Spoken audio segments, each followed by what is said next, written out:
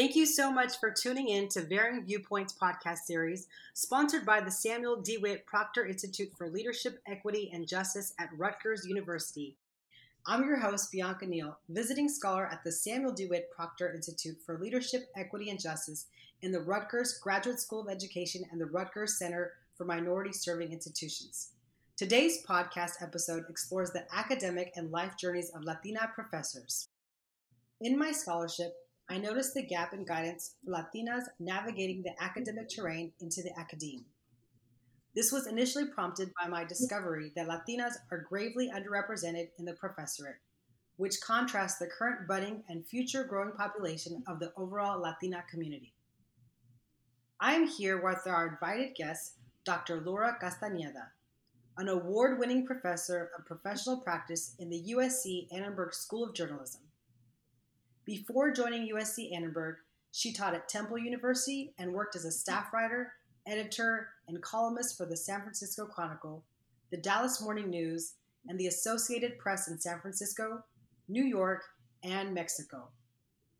Dr. Castañeda has been awarded a Knight Bagehot Fellowship in Business and Economics, reporting from Columbia University. Her scholarly articles have appeared in Journalism and Mass Communication Educator and Journalism Studies. In 2019, Dr. Castañeda was awarded the Barry Bingham Senior Fellowship by the American Society of News Editors in recognition of her outstanding efforts to encourage students of color in the field of journalism. Last but not least, she was named one of the nation's top 10 journalism educators who are making a difference, and was recognized as a disruptive educator by CUNY's Toe Knight Center for Entrepreneurial Journalism. Without further ado, I welcome Dr. Laura Castañeda. Hi, thanks for having me. Thank you so much for your time. So let's get started.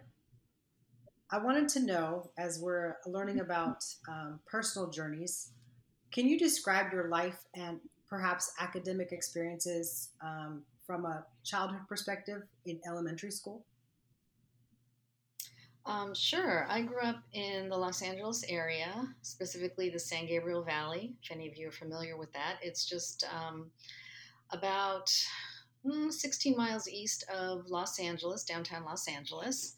And I grew up with four brothers, my mom and dad. And where I grew up, we didn't grow up with around families where the parents really went to college. Everyone was sort of working class or immigrant families. And my parents did not attend college. My mom is an immigrant from Mexico. She actually had to start working full-time when she was 13. So she dropped out of school pretty young. But, I always liked school. I did well in school. And, I got a lot of encouragement from teachers. And when I was in high school, I discovered in ninth grade that I really, really liked journalism. We had a really good high school journalism program. We had a really good journalism advisor. Our high school did not have any sort of AP programming. We had no AP classes. I didn't even know what those were until I got to college. So, we didn't really have much as far as like honors or anything like that. But, it was journalism that really kind of pushed me because we just had a really good program, and so we were able to win all kinds of awards and just really produce some really good work, and just really kept me motivated as far as school goes. And so when it came to looking at colleges, again, we didn't have very good advisors, but I knew I wanted to go to college, and I knew I wanted to study journalism. I knew I wanted to be a journalist. And I remember our high school college advisor saying, well, there's a community college just up the street. And I said, well, yeah, that's fine, but I know I have the grades and the SAT scores to go to a four-year college, and that's what I want to do. And I basically got no guidance. I mean, it's just kind of a typical story, way back when. Maybe not so much anymore, because we have so much information available to us via the computer and at our fingertips and through different programs. But back then, in the early 80s, really had very little. So, I just went to the library and I started looking through these guidebooks, looking for schools with journalism programs, four-year schools. And, I really didn't know what I was doing. So I just applied to 2 schools, which was ridiculous, right? Now where students apply to 12 to 20 schools. But I applied to 2 and I got into both, and I picked the one that gave me the most money, right? It was just so simple back then. Plus Pell Grants. Pell Grants back then covered lots of tuition. And so I ended up going to USC as an undergrad. It was close to home, which also helped. Um, and that's kind of what got me started, at least in going to college. But it was, I guess that whole applying to college and really trying to get there was I guess that first experience of, wow, I guess we don't have a lot of help. I'm not getting a lot of help. I'm not getting a lot of guidance, and I'm going to have to do it myself, which was frustrating. But I was able to do it. I applied to a lot of scholarships on my own, which helped get me to USC and helped pay my way there. Of course, once I got there, it was also a big adjustment. And because you mentioned about, I guess, your interest in journalism, was there a specific project or like the program? Like, what was that aha moment when you realized you liked journalism? Well, I always liked reading and writing. I was just kind of a nerd. But I figured this was a job or a profession or a career that would allow me to continue to learn, write, and read and absorb information, but also to write, because I enjoyed writing. I liked writing. But it would also give me an opportunity to travel and explore different parts of the world, potentially. And so to ask questions, of people in power and provide important information to people. And it just kind of brought everything all together for me. And I just thought, this is really something that could be just a great career. And my older brother is also still a journalist. And so he was a couple years ahead of me. And he also ended up going to USC and studying journalism. And so he also sort of paved the way, but he had the same experience. He was in college and wanted to go to a 4-year school and got no help. And we sort of both fell into, going to college locally because, we knew about the journalism school, and it was, 13, 16 miles away. And that's where we ended up going. And it worked out. But, now in hindsight, we always wonder, God, if we'd had some other or some better guidance, maybe we would have ended up, we could have maybe ended up at, Harvard or Yale or something. I don't know. It doesn't matter now, but it all worked out. But it's just kind of fascinating because, we had lots of potential and had the grades, and just randomly, I just test well. And so I had decent SAT scores, but, I certainly didn't have any test prep or anything like that. Was there what was the prompting for you not to listen to your counselor who said, go to a 2-year community college? Yeah, well, she just sort of made me angry. I mean, she had my grades there right in front of her, and she had my SAT scores, and she had all my extracurriculars, and I had a lot of extracurriculars just because the school was not very challenging. Like I said, we had no AP courses. We had no honors courses. So I spent most of my time at the school newspaper, and my teachers, and because my teachers knew I did the work, they always literally, they would say, I was in English class, and I would say, hey, I did the work, and I go to the newspaper, to the newspaper. They say, yeah, okay, and I would just walk out of class and go do work at the newspaper.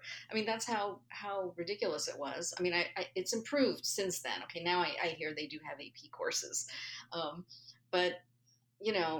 So I was just kind of insulted, frankly. I felt really like they weren't taking me seriously and they weren't listening to me. And I just sort of felt like she wasn't doing her job and that she should have, taken more of an interest and really, tried to help me and get me to where I wanted to be. So part of it was, I guess I was a little angry, and some of it was just youth, right? Here I was 17 years old and I thought I knew everything, and I thought, well, how dare you? So some of it was like I had a chip on my shoulder. And who are the people who positively impacted you along your academic journey or your transition into college? It was my high school journalism advisor. She was just amazing. And like I said, we had a really good, I mean, for being in a, I guess a low achieving high school, generally speaking, high dropout rate. We didn't have a lot of students go to college immediately, that sort of thing. We had a pretty good newspaper. I mean, we'd win local awards and state awards, and a lot of our students anyway did go to college. And she was just super super encouraging, and she'd stand up to the high school administrators when they didn't like what we'd write, and big supporter of the First Amendment, really teaching us all about that sort of stuff, giving us a lot of freedom to do what we could as much as we could within the constraints of a high school newspaper, and just really making us or helping us believe in ourselves that we could do this, that we had as much talent as other students from much wealthier schools or school districts. So I think she had a really big influence. And then, to a certain extent, my older brother, I guess he paved the way because he ended up going to USC a couple of years ahead of me. And I figured, well, if he can do it, I can do it. We sort of had a prickly relationship. I mean, we're good now. We're very good now. But, early on, teenagers, that sort of thing. So that was also sort of, I guess he was sort of an inspiration in a way, kind of like, what do they call it? Like, a hate inspiration, like, again, like, he's not going to show me up. If he can do it, I can do it, that sort of thing. And frankly, our parents too were very, very supportive. I mean, they couldn't just write checks, right, and just pay our tuition, but, they were, and they didn't balk at this idea like, oh, our kids are going to be journalists. I mean, my dad always, mom and dad always read the newspaper. They always watched the news. And so they could actually conceive of this idea of their kids doing this. Whereas I think, a lot of my friends' parents wanted something a little more tangible that they see every day. Like, okay, yes, I can see you being a teacher. Yes, I can see you being owning a business or being an accountant or something. But no, my parents would see, read the paper and think, well, sure, you could do this. Why not? And so they were very supportive, which is great. That is great. And it's pretty awesome because that is a popular notion that when it's something like journalism or even the field of entertainment, not all parents are supportive because there's not a clear path. I know that USC's journalism school is very, well known and it's renowned, and not everybody can understand or conceptualize what their child can do with a degree in journalism or a degree in film when that's always not right, clear. So that's wonderful that your parents were very supportive. When you started to, when you attended USC and you were fully into the journalism program, were there any other professors or even the student newspaper, or what other involvements did you have on campus that really fueled that passion in you? Yeah, my freshman year was really, really hard. It was a big transition because, as I said, our high school was not, frankly, particularly rigorous, and I don't feel I was very well prepared for college, frankly. And so the first year was a real boot camp in a way for me. Plus, again, because, for some weird reason, I just test well. I always have.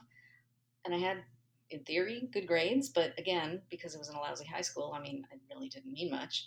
I was accepted into this freshman honors program. And like an idiot, I took it. I accepted because I thought, oh, great. Yeah, that's me. I can do that. But it was just really, really tough. I mean, I don't think I ever worked so hard for B's, and I'd never gotten B's in my life, right? That sort of thing. And I felt like I was failing, and I felt like, oh my gosh, maybe I can't do this after all. And, I was getting migraines the first time in my life, and I just felt overwhelmed completely. Plus, at that time, there were so few Latinas and Latinos, and I was going from predominantly Latino high school and community into this place, primarily white institution. And there weren't a lot of supports back then. Now there's so many more that we have, like a first generation student center. We have lots of groups for Latinos, Latinas, and every community you can imagine. But back then we really had very little. So people just didn't talk about these things, didn't talk about stress. I started college in 1981. You just didn't talk about this stuff. We didn't have the language. You just kind of sucked it up. You kept it to yourself. And so it was just internalizing a lot of the stress. And so it was really pretty awful that first semester. It started getting better in the second semester because that's when I took my first journalism course and I joined the student newspaper. And that helped for two reasons. Number one, because I started getting A's for the first time in the journalism courses. And I thought, okay, this I know how to do. Okay, and I can do well, and I can compete with anyone else here doing this. And then, at the newspaper, I kind of found, you find your tribe, right? You find your people, and everything clicked. And I just started feeling like, okay, I do belong here. I'm not just this weird outlier, and they made a mistake, and why am I here? So I think that helped. There was also one Latino professor who was great, Felix Gutierrez, who's now retired. He's Professor Emeritus. And so he was there. I actually met him when I was a senior in high school. And he was teaching at USC at the time. And I met him at a high school journalism competition. And we were chatting. And I was trying to decide between USC and another college up north, Northern California, which did not have a journalism degree per se, but, it was a very fancy college. But it didn't offer me as much money as USC. And, anyway, I was still waiting to hear about USC, I guess the financial package. And he said, no, come to USC, we'll take care of you. And they did. USC gave me tons of money.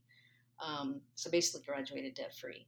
And so, Felix was really instrumental. He really kind of watched out for me those 4 years I was there, and was always there to support me and talk to me and encourage me and, point to different opportunities, and really was there to, he was there as someone I could really talk to about, well, should I do this, or what class should I take, or what about this internship, or would this be better, or this, even like my first job offers, which one should I do? What should I do? And should I take this or that? Or back in the days when you had multiple job offers when you graduated from journalism school, that's not so common anymore. But so Felix Gutierrez was a great mentor. And then he was a great mentor when I joined the faculty, because he was still there teaching at USC. So, yeah. That is amazing. That's awesome. Yeah. So you graduated from college, and did you go straight into the workforce, into I did. journalism? So can you share about that experience? Yeah, I graduated from USC, and it ended up being a great experience. Like I said, the first year was really, really hard. But then, everything sort of clicked. And I really appreciated that horrible honors program because, like I said, it was a boot camp. It really taught me about how to write academic papers, how to do research, just how to be a student, right? And so the rest of my 3 years were much, much easier. So I was able to double major, graduate with honors. By the time I graduated, I think I had 3 or 4 internships, newspaper internships at very good places, including the Washington Post. And when I graduated, I had three job offers. Well, 2 job offers and an internship offer. And interestingly, I took the internship offer, which is now people look at me like, were you crazy? Why didn't you take the job? One of the jobs. But I took the internship because I just wanted to try working at a wire services with the Associated Press. And the offer was, you take the internship, and if you do well, we'll offer you a job. And I, of course, again, young, arrogant, confident, I thought, well, of course I'm going to do well. And sure, they'll offer me a job. And, the wire service, maybe I can go overseas faster than I would at a newspaper, right? They have bureaus all around the world, and that's really what I wanted to do. So I ended up taking an internship in Denver, Colorado, in their bureau. And it was great, and it all worked out. And they said, yeah, we'd love to keep you here, but we don't have an opening here. So go home for a month, relax, and we'll call you with the next opening, and it'll be yours. I said, great. So I went home and just thought, I was willing to go anywhere. They sent me anywhere, whether it was in the Midwest or, Alaska. I didn't care. I was going to go wherever. And just totally by luck, the first opening they had was in San Francisco. So that was my first full-time job offer, which was super, super lucky. A lot of people don't get that at the AP for their first job offer, but that was my first full-time position. And I was there for about 2.5 years. And from there, the AP transferred me to New York to work as an editor on the international desk. I was there about 2.5 years. And then from there, I went to Mexico, in northern Mexico, to work as a correspondent. But then I had applied for this fellowship, the Knight Bagehot Fellowship at Columbia University. And I ended up getting that, which was a total surprise because I just thought I'd have to apply and then apply a couple more times before you get it.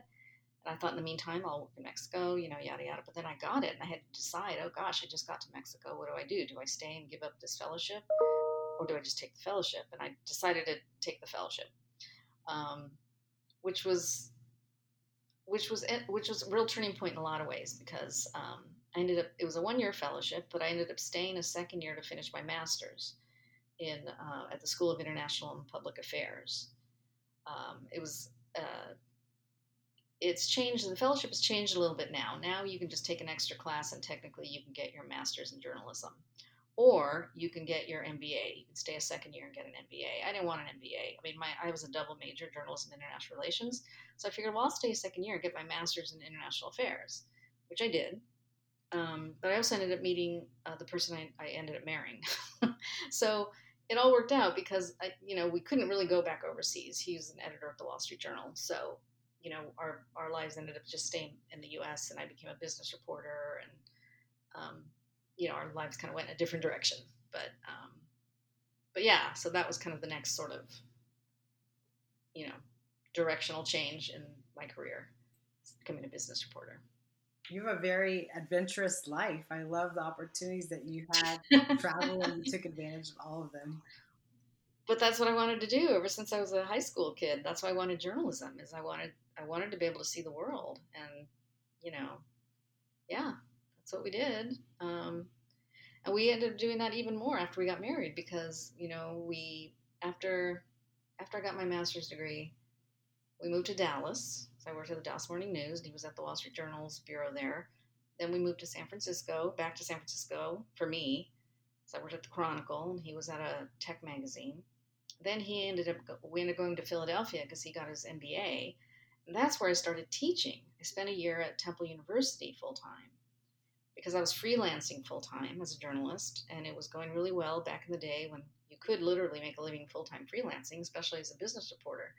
But it was very isolating. You're just by yourself at home and you're not in an office with other people. And it was it was like a little too isolating. So I started applying to be an adjunct professor, like maybe teach a class here or there at various universities in Philadelphia. And Temple Universities, I got a call back from them and they said, yeah, you can come teach a class for us, 1 class per semester. I thought, great, that'd be perfect. And then they had a surge in enrollment and they got the okay to hire someone for a year full time. And they offered it to me. So I ended up, getting this 1-year appointment at Temple, teaching full time. I think I taught 3 courses per semester and maybe 1 short course as well. So it was just like trial by fire. They just threw me in, teach all these courses. I thought, okay, I had no idea what I'm doing. I'm going to do it. And then during that year, a former professor from USC called and said, hey, we're hiring 4 people. You should apply. You're like the perfect candidate for these professional jobs because it's a professional school. They do hire people with doctorates, but they also want, most of the people there are professional journalists. You have the perfect experience. You've been a journalist, but you've also have teaching experience. You're an alum. You should apply. And I did, and I ended up getting the job. So I ended up going into academia much sooner than I ever thought I would. I always wanted to do it at some point, but I ended up doing it probably 10, 15 years sooner than I ever thought I would. But I just couldn't pass up the opportunity. How many times do you get an offer from your alma mater to, come back and teach? So, and plus it was home for me. At that point, my parents were getting older. And it was just kind of the right time to come back. So I have a quick question. I know you have your doctorate of education. At what point did you decide to pursue that? You know, that's an interesting question. I probably not at the best time. At the time I decided to start, my daughter was in preschool. So I was working full time at USC. My daughter was in preschool. Um, I guess I just figured, why wait? Just do it. Just start. And part of the reason I decided to do it is because if you're at USC, you get tuition remission, and so it was almost free financially, almost. It was a pretty good deal, and so I figured I should just do it. Why pass that up? And I always wanted to do it. Plus, I wanted to do it in the School of Education because I have a young daughter, and I figured a great time to learn about education, right? As your child is younger, and plus, it's my racket. I'm teaching. I should obviously learn more about it and learn more about organizational change and leadership and all of that. So, it ended up just working out. I had a very supportive boss also at the time. Not all bosses, I think, would have supported doing something like that, but she even okayed a sabbatical, or a 1-semester sabbatical when I was finishing my dissertation, which I don't think too many people, I think, would do that. And I know they wouldn't do it now, I think, but back then she swung that for me. So, it worked out really well. In regards to your community, I know you mentioned your boss and being supportive. Were there other communities that were supportive as you were working to obtain your doctorate? Yeah, I mean, I had obviously my family, my husband, of course, just super, super supportive. You can't do it without a good partner if you're partnered, right? You have a spouse of some sort or your kids.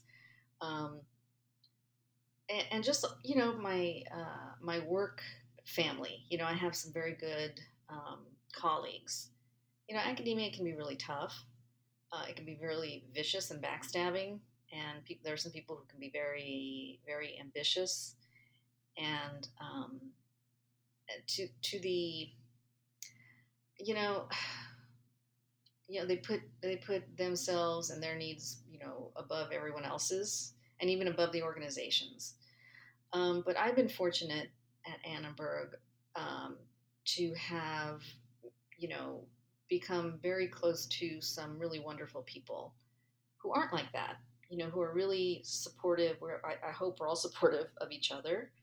And, we put the students first, and we put the school first, right? And they've been, I think they've all been amazing, and I think, and still are. So, and it's a little bit of everything, right? If someone, now that we're getting older, right? If someone wants to or has to, pre-COVID, for example, and now post-COVID, need to go take their child to college visits, or need to go somewhere or miss classes for a week, or even just for a day, we'll sub for each other. We do things like that to help each other out. So, and you need to have that. You need to have that in any work environment. What is your, I would say not daily life look like, but your weekly life in what you do as a professor? Pre-COVID or during COVID, or I guess it's kind of the same. I mean, really, and this is how I did the dissertation, or when I was going to school and also working full time. I would work kind of like in a frenzy during the week, almost like treat it like a real 9-to-5 job. But during 9 to 5, as much as I could, I work hard. And really, and not that I recommend this, but mostly I would like work through lunch or work at my desk, not take breaks, not go to coffee. And I know that probably hurt in many ways because you should be schmoozing with people, right? Going to lunch, going to drinks, but you'll find a lot of women don't do that. And that's kind of a genderized thing, and I know it's wrong. I know it's bad. You should, and I will tell you now, you young women, try and make time to do that. Do that sort of thing, right? Have a long lunch once a week with someone. I never did, and I think it's not wise. But anyway, that's what I did because I wanted to be able to go home at a decent hour and have dinner with my family, and not have to work at night, or be so stressed out or work a lot on the weekends. So I really just kind of hammered through everything during the week. Really, almost I felt like in a frenzy. Um, but, everyone works at a different pace. Some people like, picking things up again at night after the kids are asleep, or getting up really early in the morning and working a couple hours in the morning. Everyone's different, so you have to kind of find what works for you. But I think still to this day, that's kind of what I like to do. I like to kind of try and get as much done as I can during, what I call business hours, right? Monday through Friday. During the pandemic, it just didn't work out. I ended up doing lots of stuff over the weekend, more than I think I would have liked. Just everything kind of blurred together. And also, we all got COVID. My whole family got COVID. And so I think that also just, it just took a long time to get over the fatigue. And so things just ended up doing a little bit less during the week, and having to take more breaks, more naps. And so things just did trickle over into the weekend. But I think once we get back into the regular swing of things in the fall, as much as I can, I'm just going to go back to that. It's going to be Monday through Friday, as much as I can, and just do little things here and there after a certain time at night. I mean, you always have to be available for students. I mean, that's what I will say is, God forbid an emergency or something, always there for students. But heavy duty work, I mean, I really just try not to let it bleed into, late night or through dinner or weekends, because it's just not healthy. It sounds very smart to be able to establish boundaries so that you're not carrying over things into the evening and then even the weekend. So even though you're working rigorously, frantically, as you mentioned, during those 9 to 5 hours, at the same time, you're giving yourself a break after hours as well as on the weekend. What keeps you motivated? Well, I enjoy what I do. I really enjoy teaching. I enjoy working with students, particularly students of color, particular first-gen students, because that's who I was. And so, I really enjoy seeing them discover what they can do, what they love to do, how they can get to where they want to be, and just seeing them succeed. That means a lot. Whether or not it's journalism, students major in all kinds of things and don't end up doing whatever it is they thought they were going to do. That's fine. That's totally okay. You discover something totally different. That's what college is for. So, I mean, that's a huge motivation. I also, one of three Latinas in the on the faculty of the entire Annenberg School, journalism and communication. So the numbers are still pathetic. And so I think that's a huge responsibility, is to kind of represent and push for more inclusion and diversity, and to, encourage other women of color, and especially, Latinas, who are trying to, be promoted within the academy and to promote their work and their success. And also just whatever work I can do, whatever scholarly articles I can do, usually tends to focus on either pedagogy or Latinas. We're working on a big project now, multi-pronged project about Latinas that will continue, I hope, and lead to several articles, possibly a book, a website, lots of different things. So, I mean, all of that, I think, keeps me highly motivated, and it's, I think it's, hopefully providing a service to lots of different people, lots of different constituencies, right? Students, scholars, the profession. I still try and do my freelance work, and my freelance work does tend to focus on the Latino community. I'm trying to finish 3 freelance pieces now.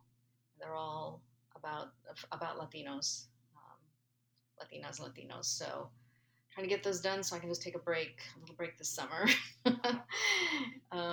And one scholarly article, which is almost done, we're going to present it at a conference and then finish it up and send it out to a journal. So yeah, I mean, it's, I really just enjoy what I do. It's a little corner of the world, I guess, but it's, I feel like I feel productive. I mean, I feel like I'm contributing something a little bit somewhere. And like I said, I think it's important to be there for people, for other Latinos, Latinas, and whether they're students or faculty, and staff too. Staff on our at the university. Yes, that's very important to mention as well. It's not only the students, but also the faculty and staff that are working there. What advice do you have for Latinas who are considering higher education as a career? I would say to really do your research, number one, because as you probably know, higher ed is changing a lot. There's lots of talk about certain disciplines being oversaturated and people going in and majoring in whatever, pick a discipline, and then they go out and try and find a job and they realize there aren't any jobs, or at least not tenure track jobs. So you have to understand, the different types of jobs that will be available, whether you're willing to do more of a clinical type job and what universities are best to do that sort of work in. Be open to different types of universities. I mean, there's lots of really great opportunities at community colleges, which I think higher ed often tends to, or at least people who teach in doctoral programs tend to look down on, and I think that's really wrong. I think I know lots of people who teach in community colleges and love it, absolutely love it. Feel they're making a huge, huge difference, and so I think that is something that people should really think about and consider. They should also think about going to teaching colleges, teaching universities, as opposed to like these R1 research one universities. I mean, if that's what you really want to do, that's great, that's fine, but that's not necessarily the only path. And plus, it's going to be really tough because, like I said, fewer and fewer jobs, fewer tenure track jobs. But that's okay because, again, you can do some really great work at teaching universities and be very, very fulfilled, but you have to kind of decide which teaching universities you might want to go to because they're not all created equal. Some are better than others, some treat their faculty better than others. But other than that, I think it can be a great life. It can be very fulfilling, but I think you do need to do your research because there are some places where I think you can be made to feel, just taken advantage of and overworked and underpaid. So, especially given all the education that you get that you put into educating yourself and preparing yourself. So, yeah, as you know, the numbers are awful. We don't have many Latina professors at any level, and so on the other hand, we do need there's a need for more of us. Hopefully, universities will realize that and start being more open to hiring more Latinos and Latinas. I do have another question in regards to the need for Latina professors. I guess it's relevant to that. Why do you think that sharing this information and creating spaces for Latina professors to share their stories is important? Because I think, just look at our demographics, right? Latinos in the U.S. are very young community, which means, looking at, who's going to be going to college in the future, a huge chunk is going to be Latinos and Latinas, which means we have to serve this community much better than we have in the past, which means, one way to do it is to have more Latino and Latina professors, right? Educators, who can encourage at every level, whether it's, middle school, high school, community college, right? We need to have educators who know how to connect to and speak to and nurture and educate Latinos and Latinas, right? And so, people need to know that, we come from all different backgrounds, right? It's not like, some people come from, families where their parents and grandparents may have been, rich entrepreneurs or had inherited wealth or were, doctors or professors, but there were others who were, our first gen, and that's the American way. That's an American story. We all can do it, and we find different paths, and they can too. And I think it's important for everyone to know that if you have a goal, if you have a dream, there's a way to do it. You have to find mentors. You need to find people who believe in you, and there are many ways to get to where you want to go. Yes, very true. Thank you so much, Dr. Castañeda, for your time, your wisdom, and your voice. Is there anything else you'd like to share before we close off today? I would just say to to anyone is to find your support network, Latino or not. You need to find your group of people who will be there for you, people you can, rant to, you can cry to, you can celebrate with. But you need to have people that you can just really be honest with and are there for you and that you're there for them.